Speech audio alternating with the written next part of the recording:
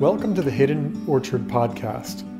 On this podcast, we will explore the deeper concepts from the intersection of Jewish wisdom, the New Testament, and science. We will bring you fascinating insights from the ancient and modern sources, all with the goal of improving and getting the most out of life. Visit our website at thehiddenorchard.com to subscribe to our newsletter and get more information like this. Now, today's episode.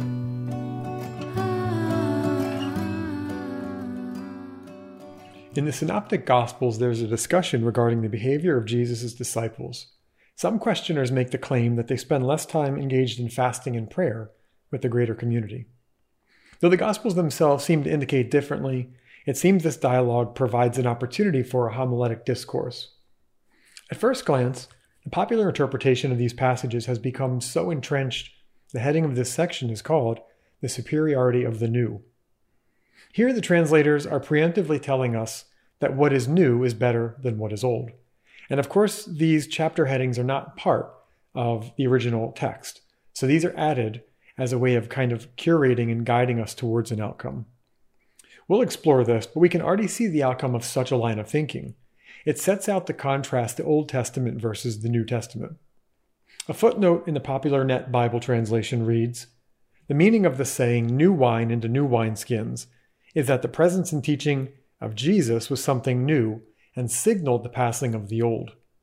It could not be confined within the old religion of Judaism, but it involved the inauguration and consummation of the kingdom of God." However, when we read these passages, we are immediately confronted with a tension that challenges this presupposition. It says, "No one sews a patch of unshrunken cloth on an old garment because the patch will pull away from the garment and will tear the clothing." I recall in seminary many years ago, my professor taught the importance of clothing in first century Israel and in the world in general. Unlike modern culture where virtually everything is disposable, a person would make a regular habit of mending and patching the very few clothing items they owned. Disposing of the old is not so simple, nor does it seem to be what Jesus is teaching so far. It seems as if the old is worth keeping. What makes this passage challenging is the varied emphasis in each gospel account. For example, Luke's rendition seems to want to avoid destroying either of the garments, showing no favoritism to either the old or the new. Then we get to the second parable. In the three gospel accounts, they virtually render this section the same way. But we'll quote from Matthew. "And no one pours new wine into old wineskins. Otherwise the skins burst and the wine is spilled out and the skins are destroyed.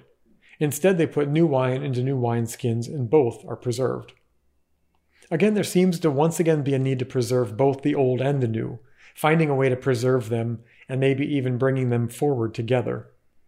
The parables anchor us to the idea that the old garment and the old wineskin are still necessary. Considering the agricultural context in the Galilee and the numerous references to this occurrence of wineskins bursting in the Talmud, it seems that a bursting wineskin may have been a real problem in their time. One can imagine the immense problems this would cause when a wineskin, set aside for a libation offering, burst. Through many discussions, the rabbis developed guidelines to minimize this risk. Now, it's fair to say the wineskins in this parable may have some significance of their own. I will focus on the wine itself, as I believe this to be the primary subject of the teaching.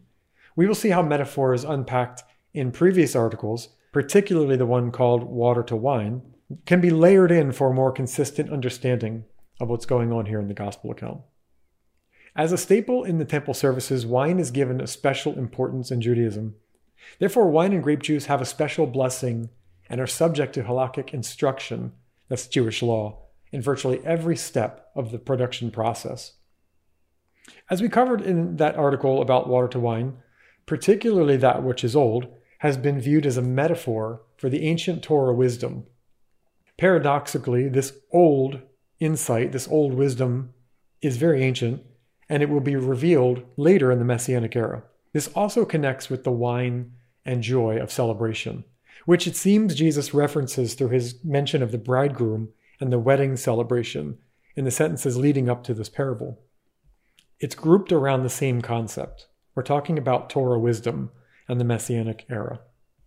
Applying this midrashic framework, the wine, i.e. the wisdom of Torah, is not new. It's actually quite ancient, as we said. It only appears to be new because it's newly revealed. Generally, everyone knows aged wine is superior. The Talmud instructs that a master should not give a servant or a slave inferior wine, that is, new wine, while they themselves drink the aged wine. This brings a challenge to the prevailing assumption that Jesus is doing away with the old and giving new wine dominance over the aged. Thankfully, Luke's gospel alone makes the closing statement. Luke 5:39, "No one, after drinking old wine, wants the new, for he says the old is most desirable." Now be aware, many translations will bend this statement, trying to tie it and anchor it back to the chapter heading. But in the text, it makes a very clear statement that people prefer the old. This key seems to unlock the parables. As a result, we might be able to catalog the earlier statements as common knowledge of wine-keeping best practices. The net sum is the same as the clothing parable. With this clarification, we can accept that it is the old wine that people want to drink, and indeed they will find it to be the good wine when they do. Both the new and the old seem to be preserved and in some way combined here. This is not about replacement. As in similar arguments, the author is making the point that Jesus' teachings are not new or apostasy, but in fact a chiddush, a novel insight or innovation that is indeed grounded in Torah principles.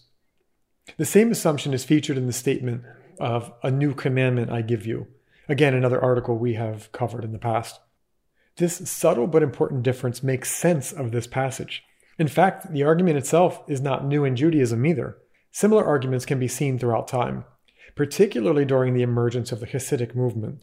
At that time, opponents levied a similar charge, while Hasidic Jews argued that their ideas are not new or heretical, but are instead solidly grounded in Torah and the ancient hidden wisdom of Torah.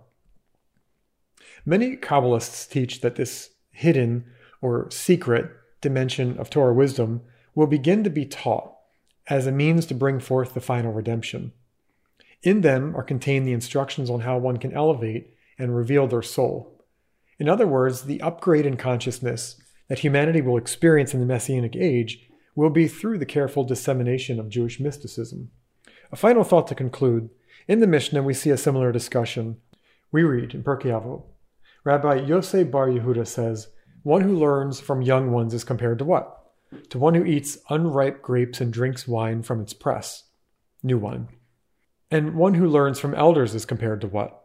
To one who eats ripe grapes and drinks aged wine." So we see the precedence here. Rabbi Meir says, "Do not look at the jug, but rather at what is in the jug. For there are new jugs full of old, and old jugs that do not have even new within them." The outcome is the same. The aged wine is superior, but the vessel must be considered before pouring. Further, we learn that the outer appearance of the wineskin can be deceiving. I hope you enjoyed today's episode.